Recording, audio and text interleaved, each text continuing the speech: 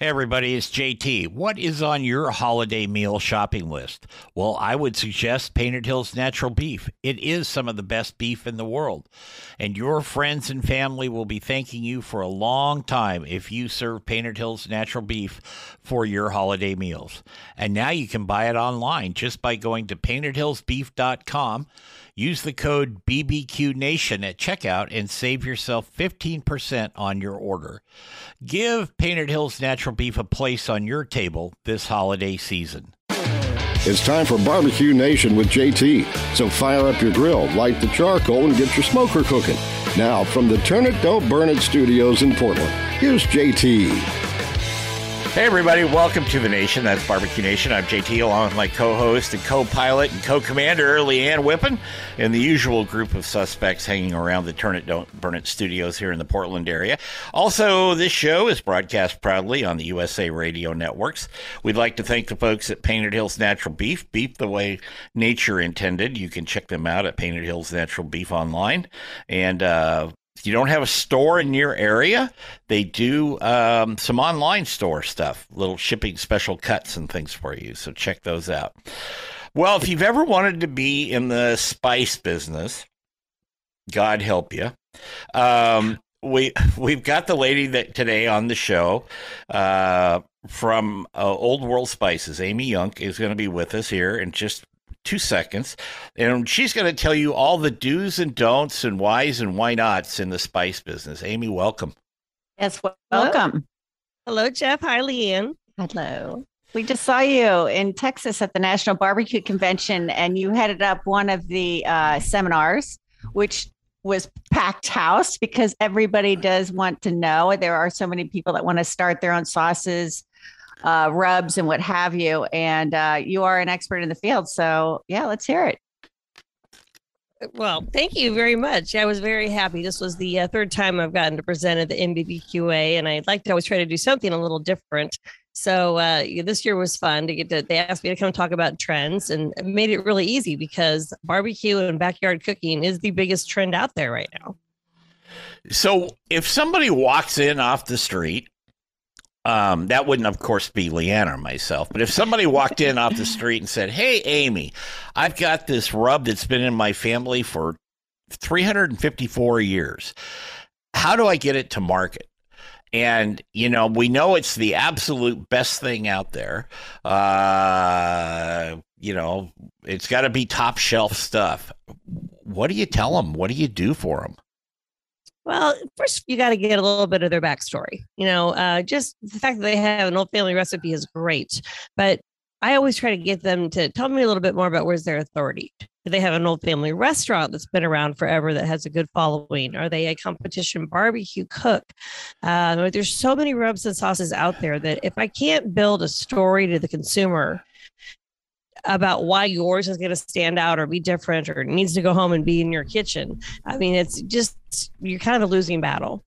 So I always try to start off there. And then you'd be surprised how many people come to me and I'll say, "Well, do you have the recipe?" "Well, yeah, I do." And then they bring it out and it's like, "Well, it's a little bit of, you know, this brand seasoning salt. And then I'm adding some of this barbecue rub. And then I've got somebody else's, you know, garlic pepper or everything bagel seasoning in it." They don't really have a recipe. They're using, a number of different commercial products. Now, my R&D lab is phenomenal. They can still break that down, but it's just it's a lot more work. So, we're going to have to back up. We're going to have to validate you a little bit as to, you know, why are we going to dedicate our R&D time to you to break this down and do this? Because we want to make sure if we invest our time, you're investing your time and money, that, you know, it has grounds to be successful. The other thing people don't think about a lot of times is where they're going to sell their product. It's just everybody's going to buy it because it's great. Well, where do you want to sell it? Well, I want to be in Walmart. Okay, well, that's a great end game to go for, but it's probably not your beginning game. So we try to talk them through what the different channels of sales are, starting locally and trying to grow out, trying to get, gain your following in your own backyard before you try to go to the high expense of taking something nationwide. I know when I did it, and we've talked about this, and Leanne's heard me talk about this stuff ad nauseum, I'm sure, but when I went into the company that was doing mine here in the Northwest, I had it down to regular kitchen measurements, if you will. Half a cup of this, 2 tablespoons of this, whatever. But then what you were saying is they came back and they made some, but they broke it down into like grams. And then they gave me a sample and said, is this how it's supposed to taste? And they were actually very much right on. So that was fine. But I can see where somebody that comes in with we do a pinch of this and a little paprika and this and that. And then, your R&D folks in the lab can break that down, but the chances of it being exactly the same are pretty rough. And the other thing to consider is I had this challenge when I first, was working with my dad on pig powder, is that there are different types of paprika, different heats of chili powder, cayenne, and all, it depends, I guess, Amy, on the products that you're using, and your R&D, tries to, do you ask the people are you using just McCormick or Tones to try to figure out how to get close to that flavor profile? It's really interesting, Leanne. There are like you said, so many different paprikas, so many different meshes of black pepper. And a mesh is the size of the particulate. So if you picture a window screen, and you can have a window screen with really fine lines and tiny holes, or you can have a window screen with, wider holes, wider pattern. The way they measure the mesh of a black pepper is what size screen it will sift through. Interesting. So the higher the number, the finer the pepper. So a fine black pepper is going to be called a 60 mesh, and it's really powdery. Usually white pepper, when you find white pepper, it's going to be really powdery like that. A table grind that you have at home is going to be around a 33 mesh. And then a coarse would be, maybe a 12, a cracked might be a 10. So we can tell a lot of times if I can ask you, well, does it say cracked? Does it say coarse? Are you, God forbid, tell me you're not using a home grinder and trying to twist it and do it yourself, because we'll never get it right. But the more you can tell me about what you're using, the more it helps. I'm going to backtrack a second to Jeff's comment about the measurements. All right. The three of us all measure 1 cup of flour, and I put it on a gram scale. I guarantee you we'll have 3 different weights. Mm-hmm. Yeah. Jeff might take a knife and smooth off the top. Leanne might shake it till it looks even. I might pack it down a little bit. So if somebody is doing kitchen measurements, what I'm often going to tell them is take each of your ingredients, measure it the way you would measure it, put it in a baggie. If you don't have a gram scale, send it to me and I'll weigh it out. But here's the next thing. You know how cheap gram scales are? It's little kitchen scales. Everybody uses them now for their diets and watching their macros. You can go buy a $20 gram scale, measure it out yourself at home, and then you'll have your own formula. You'll know how many grams of each product or each raw material that you're putting in there.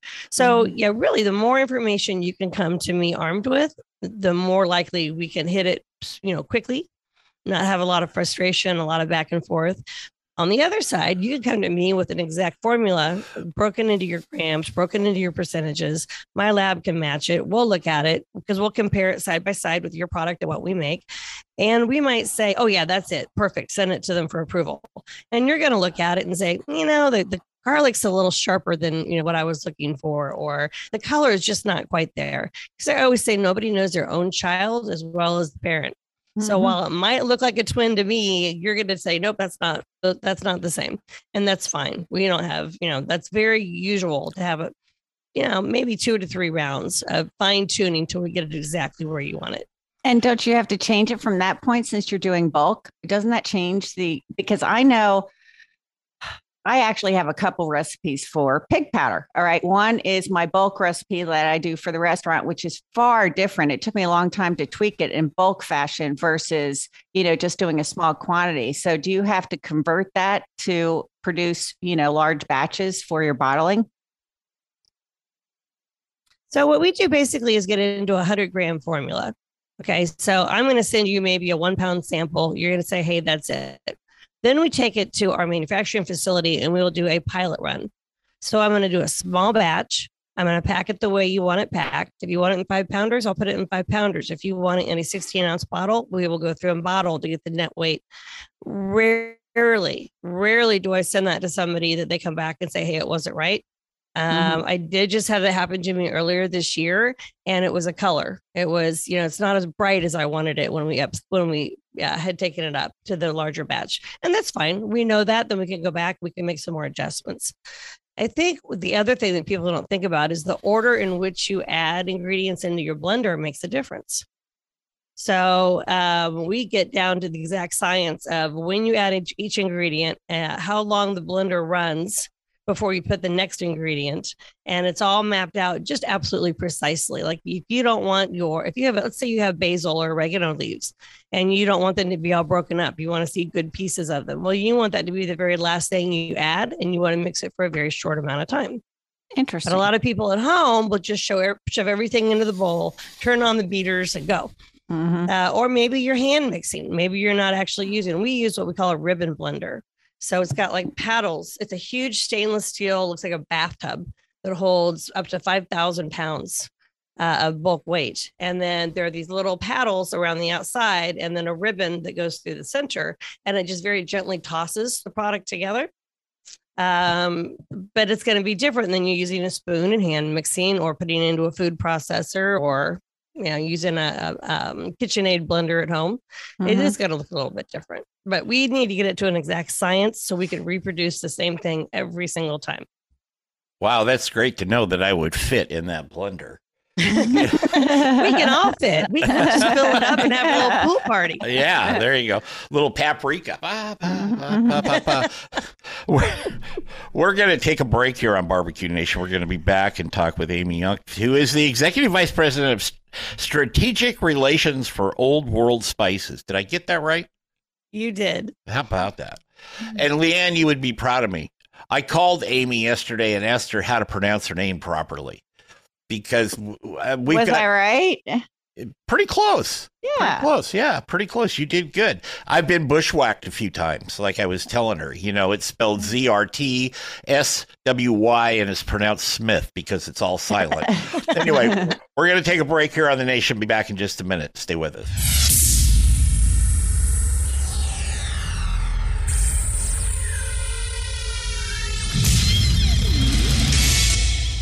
Hey everybody, it's JT, and this is a special version of Barbecue Nation. It is brought to you in part by Painted Hills Natural Beef. Beef you can be proud to serve your family and friends. That's Painted Hills Natural Beef.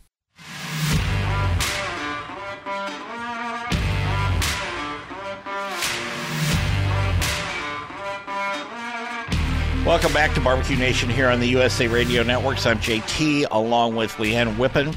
We're talking with Amy Young today from Old World Spices. If you'd like to contact us, very simple. Go to barbecuenationjt.com. And there's a little box there that says you want to send us a message. The good messages come to me. The nasty ones I send to Leanne. And then I send them back to you. And then she sends them back to me. Or you can reach out to us on Facebook or Twitter. We're all over the map on that stuff. So if you say you can't find us, you're not trying very hard. I'll put it that way. So we're talking about spices, getting them to market. It was interesting down at the convention, Amy, because I would say half the people sitting in that audience had rubs and spices themselves. Not all of them were manufactured and distributed by you. There was a lot of them doing it themselves.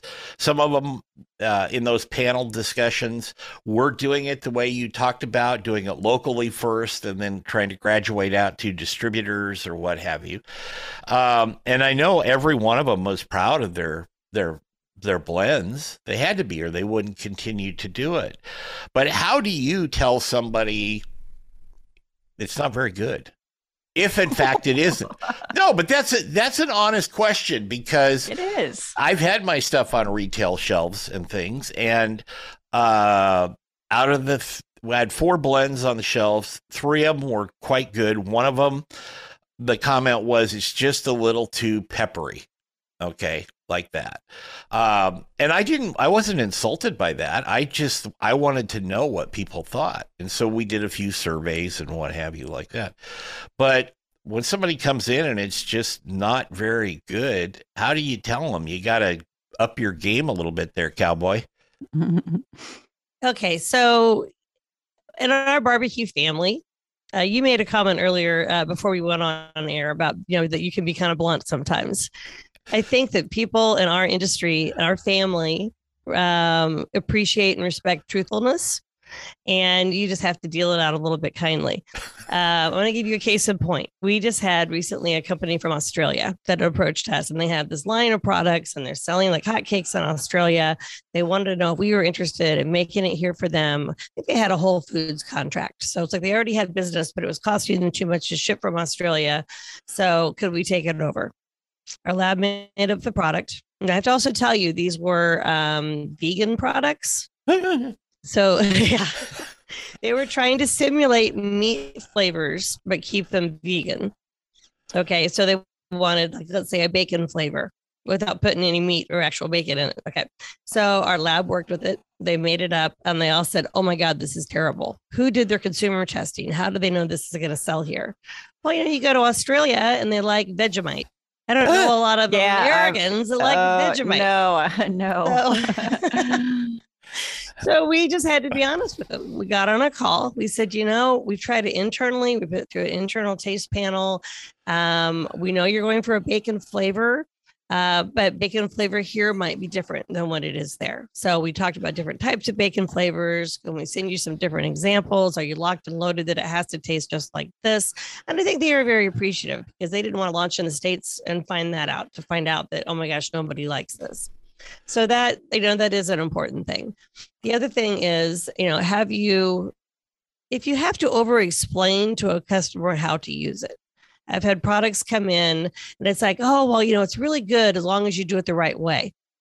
You have to first do this and soak it in this and then add some of this. And I'm like, okay, who's going to pay to educate the consumer on how to do that? Yeah. Okay. In competition barbecue circuit, here's a good example. Everybody likes to say, I have to layer my flavors. So first I add a layer of this and I let it sit for 15 minutes. And then I do a layer of this and they're very precise about it. So I won't throw out names. He'll know when he hears this that I'm talking about him. I had a Texas guy who insisted that he had to have these things. How are we going to do this? How do we, we're going to have 3 bottles and tell everybody to use it in this order. And I said, just bear with us. Let's try a test. So I sent him his 3 products blended together into one blend. I said, just try it out. Do it side by side with how, the exact same meat, exact same amount and everything. Do a blind taste test with your family and see what they say. And nobody could pick up the difference. So I was like, okay, sorry, I just debunked your science on how you have to layer, but it really tastes the same at the end of the day. So. Yeah, absolutely. Little footnote here. I've been down under a few times in my career, and that Vegemite stuff will kill you. It's just nasty. Sorry, Australians. I know we get people that listen to the pod version in Australia. I know it's like a national treasure down there. I respect that. I tried it a couple of times on my trips. Couldn't do it. And I saw Oprah Winfrey try it on TV one time, tried to do it with Hugh Jackman. He was so proud, and he gave her a big bite of Vegemite on a cracker or piece of toast or something. She damn near threw up there on the satellite feed. So anyway, moving on.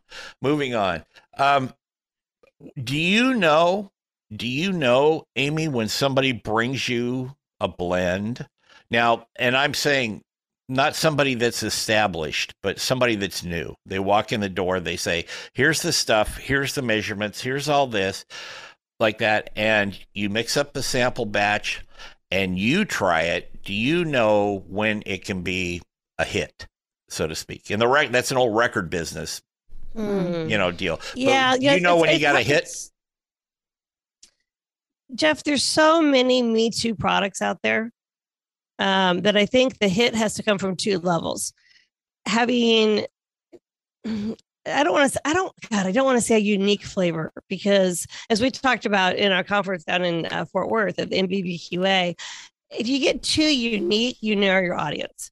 So I always say, try to go, my flavor term is comfort with a twist. Try to go, with something that is somewhat familiar. I kind of know what this is going to taste like, but you added a new element. So, excuse me. So instead of it just being another SPG, or another all-purpose, is there something unique about it we can call out that people will go, oh my gosh, I love key lime. I never thought about putting key lime in my chicken rub, The other thing is the story behind the product, the authority of the person presenting this to the public is going to be the first thing that gets you off the shelf. I mean, the label has to say, I know what I'm talking about. I've got great experience doing this. You're going to love my product, and here's what it's going to taste like. Well, and also what's it going to go on? We'll be back with Amy Young from, where are you from, Amy? Oh, yeah, you're from Old World Spices. Old World Spices, yeah. We'll be back in just a minute. Don't go away.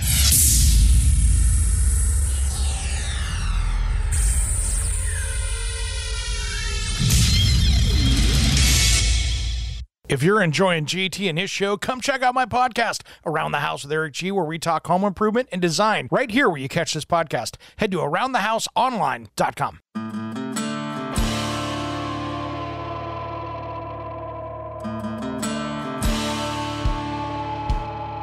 Welcome back to Barbecue Nation here on the USA Radio Networks. You can find us anywhere on the web. All your favorite social media platforms, and that we're there. We're doing something probably not supposed to be, but we are. We'd like to thank the folks again at Painted Hills Natural Beef. Beef you can be proud to serve your family and friends, and that's also beef the way nature intended. Also, we'd like to thank David Malik and his crew over at Gunter Wilhelm Knives. Did I say that right this time, Leanne? Gunter? Yep. Yeah. Okay. Gunter. It's Gunter. Gunter, according to Meathead. It's Gunter. It's Gunter. Anyway, Leanne uses them. I use them. A lot of people use them. If you're serious about good instruments of the trade in your kitchen, go to GunterWilhelmKnives.com. Okay, now we're back with Amy. Sorry about all that, but we had to do that. Leanne brought up something, and you were talking too as we were closing out the last segment, Amy, about labeling. And I can only go off my own experiences on this, but I know that labeling is so important.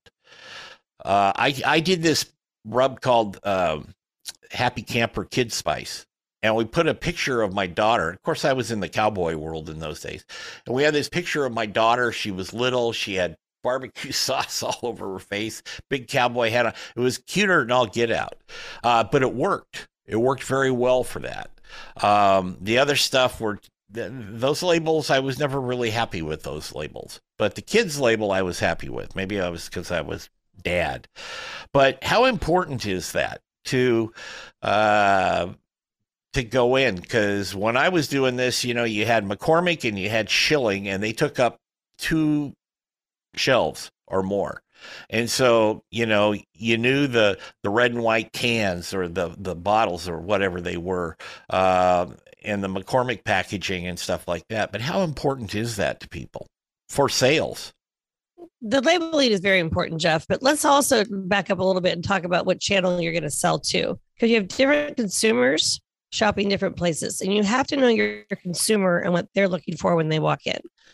If you are talking about the McCormick and the Weber, you're probably talking about grocery. You're talking Walmart, Kroger, Publix. Okay, because that's where the majority of their products are sold. You're not going to find McCormick's in a high-end barbecue aisle. Ace Hardware is not going to carry McCormick or Weber. Barbecue Galore is not going to carry McCormick or Weber. Okay, so let's talk about who's shopping. When you are competing with somebody like McCormick and Weber, unfortunately, you're going to be competing on price.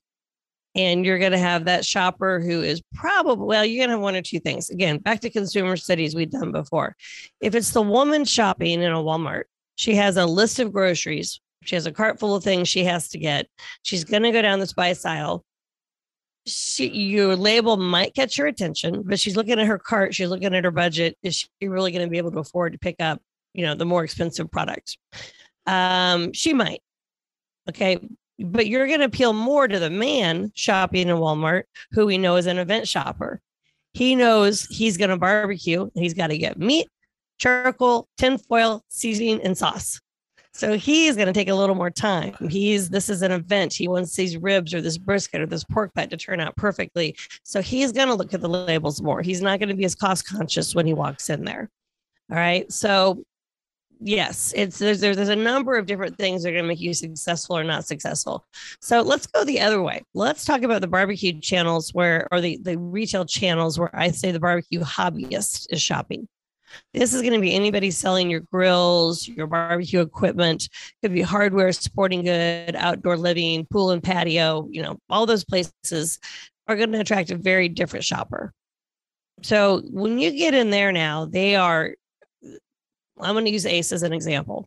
All right. A large Ace store might have 200 different SKUs of barbecue rubs in their shelf because they are really trying to present themselves as backyard central for barbecue people. Sure. Okay.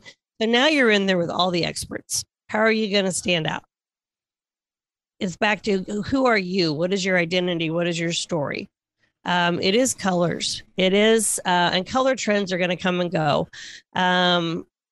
15, 20 years ago, all the barbecue stuff had funny little characters, had very busty pigs, it had crazy cows, it had, chicken driving a tractor, whatever it would be.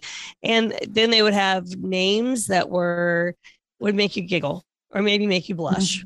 Yeah. Okay. True. Barbecue has gotten so much more sophisticated that a lot of those labels now you look at and you think that looks like somebody made it in their garage. It doesn't give the same authority. You don't want something that looks like somebody's making it in their kitchen at home. You want something that has more of that guarantee that this person has experience, they know what they're doing, they're professional, not professional to a McCormick level, but a professional in the barbecue world. Okay. So class it up. We've also found some retailers won't bring in the cheeky names. I'll use one of my own products as an example. We have a Memphis rub and sauce, Memphis style rub and sauce we came up with years ago at the request of a retailer because they wanted something Carolina, something Memphis, something Texas, something Kansas City. So we try to give them all the funny names. And our Memphis sauce was called Pig's Ass. And it's a fabulous sauce. Okay. Great vinegar, kind of style. But when it went to the taste panel at Lowe's loved it. They wanted to bring it in, but they said, you got to change the name. We can't put ass on our shelves. Mm-hmm. So they had us same product, same label, but they had us change it to booty. So it's booty sauce and booty rub instead of ass. And then they felt that wasn't going to offend their shopper. Mm. So, it's just something to keep in mind. You have to you're putting a business plan together and a strategy that's more than just, is my label going to be bright and jump out? You've got to know your consumer. You've got to know the channel you're taking it to. You've got to have a plan. And then your label can be designed around that. If you're starting with your label design and then trying to figure out what to do with it, I think you're behind the 8 ball. Yeah. Yeah, that makes sense, really, because if you look at a lot of online shopping for sauces or rubs, blends, whatever you want to call them, a lot of them have, like you said, little cheeky names, if you will, cowboy, kick-ass, whatever, like that on, I've seen that. I don't even know if that stuff's still around, but there used to be a sauce line that they did that with. And even though we've become more sophisticated to a certain degree, and that on the flip side of that, Amy, the internet is the Wild West. So people get away with saying and naming stuff online that they normally wouldn't. How do you find a balance for that?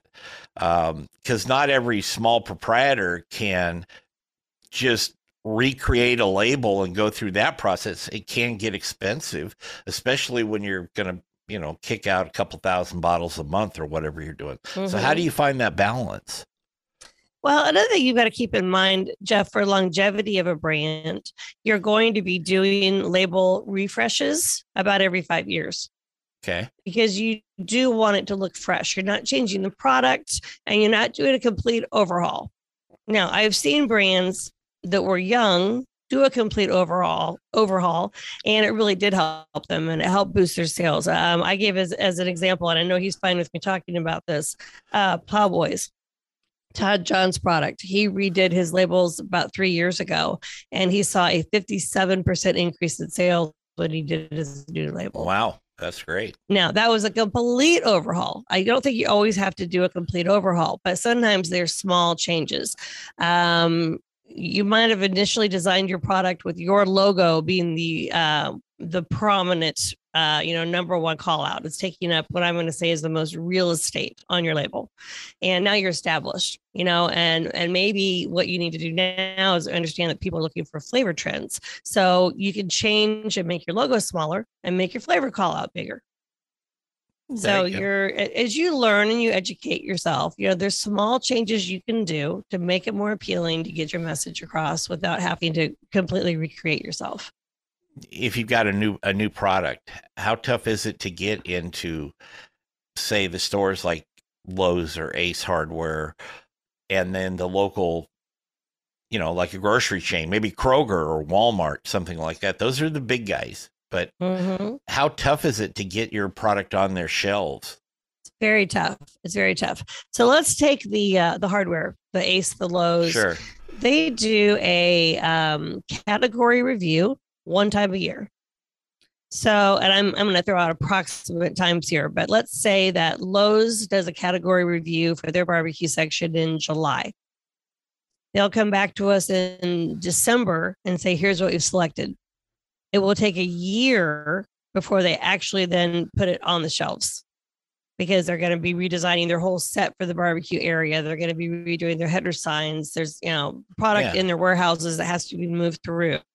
So you're literally saying from the time I show it to you, we could be 18 months before it actually goes into your store. Okay. Wow. The way we got started in this business was actually at Bass Pro. So one of our salesmen had walked into Bass Pro, asked if they'd be interested in working with us on private label products. So he went in and asked if they wanted to work with us.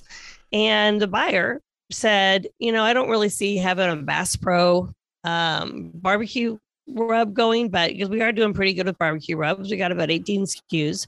Because the funny thing is, I see these cases coming in, and the one common thing I see is you guys are the packers on all of these.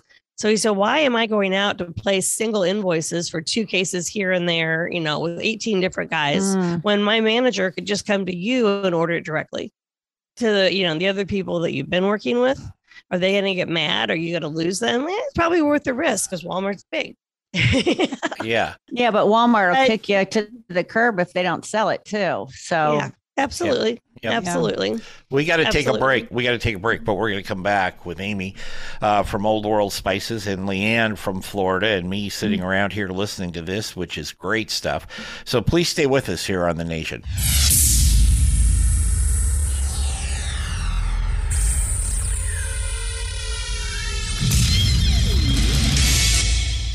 Hey everybody, it's JT, and this is a special version of Barbecue Nation. It is brought to you in part by Painted Hills Natural Beef. Beef you can be proud to serve your family and friends. That's Painted Hills Natural Beef.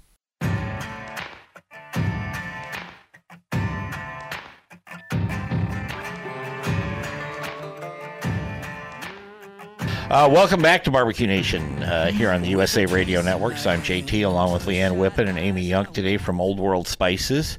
Amy is going to stick around for the Spanish Inquisition part of this show. That is after hours.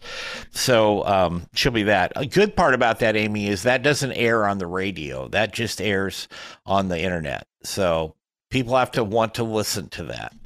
And unfortunately, a lot of people do want to listen to that. You were talking about getting on store shelves and working with a distributor.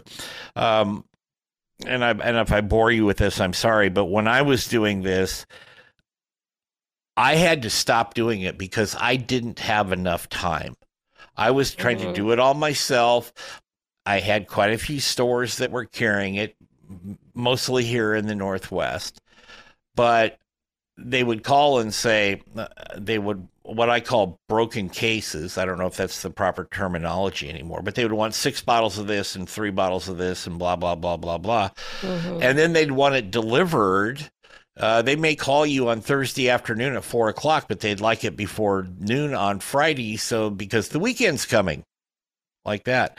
And I just couldn't make that work. So I stopped doing it. But I think that's a part of working with a distributor a full service deal like you've got, that is really good. Because if you're trying to do it out of your backyard, or if you're just trying to ship, from the post office 2 bottles every couple days, that's a long road that way. Jeff, I think what a lot of people don't consider is the value of your own time. Because they, oh, well, I can do it. It doesn't cost me anything. So, I've had people, when we talk about our royalty program and our distribution, and I'll say, well, you're going to get, 15% royalty. So every bottle I move, I'm going to write you a check at the end of the month for 15%. 15%, that's ridiculous. When I sell it myself, I make 50%. And I think these people don't know business very well, because they're not netting 15. They're not netting 50%. Right. They're probably not netting 4%. When you take off, your time, your gas, your money has been tied up. If you're taking out loans or buying things on your credit card and paying interest, all your own personal overhead, trying to do all of this. At the end of the day, if you have a good accountant, they're going to say, you know what, you netted 4% profit this year. Well, if you can find a partner who's going to help you do this and you have zero investment, and at the end of the year, you're going to have a check for 15% of, all of your efforts, I'll make a 15% return any day, any place. You just tell me where to put my money and I'll go do that. Mm-hmm. You don't even have to put any money down, because we're doing it for you. What we need on the other end, though, is a partnership. I can't bring somebody in who's just going to sit on their butt and wait for their check to come in. I look for people to partner with who are aggressively out there selling and promoting themselves. Are you teaching classes? Are you traveling and doing contests? Are you busy on social media? If you're getting, not everybody gets TV appearances, because we all don't look like Leanne or cook like Leanne. But I always say, never say no to an opportunity to get yourself out there, to get yourself known, because I can make the product and I can maybe get it on the shelf for you. But then the consumer has to want to buy your product. So the more you're promoting, the more you're doing recipes and cooking videos and just connecting to people, people will buy Leanne's product because they like Leanne. They feel like they know her. They've seen her. They've watched her on TV. They've cheered her on. She is her brand, which we're going to work on that one, Leanne. We're going to work on the Leanne brand. So. Another interesting, I'm sorry to interrupt. Go ahead. No. I'll talk on and on. Go ahead. Another very important thing, and I had this problem in the past just with my barbecue team back in the day, is trademarks. I started investing in a logo and my team as Hickory Chicks Barbecue, and found out somebody had trademarked it afterwards. Very small company. It doesn't matter. The trademark was out there. And fortunately, I found out soon enough before I invested more in my logo and branding to switch it up. And that's when I changed it to Wood Chicks, because I wanted to be something close. But I think people need to understand the investment of a trademark is well worth in business down the road. I think you can attest to that. And I think we talked about this a little bit in Texas. So if you could just shine some light on that. Yeah, no, absolutely. So there are trademark and patent attorneys that are worth their weight in gold if you really want to invest in a brand and a product and get it out there. You can go online and do your own trademark search. There's just the U.S. government. I think it's USTP.gov or something. Yeah. If you just go research, U.S. government trademarks, you can find it. And then they have a little search field. So you can put in a name, and it will come up and tell you anything that's close, anything. Let's say just take Wood Chicks. Okay. Mm-hmm. There might be a Wood Chick nail file. Mm-hmm. Okay. That's not going to be in conflict with a food product. So when you apply for a trademark, and a lot of people don't know this, usually you're covering a food category or a consumer good category. Right. So you can't get it to, just blanket cover everything. So they're going to look to see if that's in conflict. Now, if you are a celebrity and you've trademarked your name or a nickname, a screen name, something that you go by, that's a little different. So Leanne, somebody couldn't take your name and go out and try to say, I'm a, Leanne Bubble Bath if you trademarked Leanne. Okay.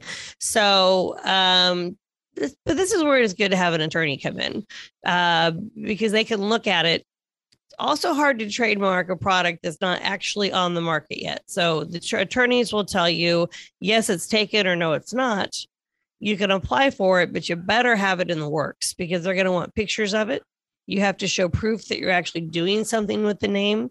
That keeps somebody from just going out there and grabbing a bunch of names that, just to hog them. Right. Mm-hmm. But it's very important to protect yourself on that. Because one thing I have found that people are not very creative or original. They don't like Leanne did wood chicks and stuff. I mean, she obviously put some time and effort and thought into that. Mm-hmm. A lot of people, I shouldn't say not most people, but they will like, oh yeah, Bob's Barbecue. My name's Bob, so let's barbecue, and that's it. And there's how many Bob's Barbecues are there out there? 453,000, mm-hmm. So you've got to, on the business side of things, if you're going to take it seriously, like you said, you need to trademark that stuff. And I'm living proof of that. So, yeah. Well, and your comments about, and we brought this up earlier as well, the business, this is a business, you guys. You need a business plan. If you think you're just going to make up something in your kitchen and put a cute little funny name on it and throw it out there and make $1 million, you're probably just wasting your time and money, but it'll be a fun little hobby. We got to get out of here. Amy Young from Old World Spices, the executive vice president, I should say, back there. We thank you. And it was so much fun. And like I said, you're going to stick around for the after hours. And, absolutely. And Leanne, excellent as usual. And so for Leanne and I and Amy, I want to bid you adieu. Have a good weekend. Go out there, do some barbecuing, and remember our motto here, turn it, don't burn it. We'll see you next week. Barbecue Nation is produced by JTSD LLC Productions in association with Envision Networks and Salem Media Group. All rights reserved.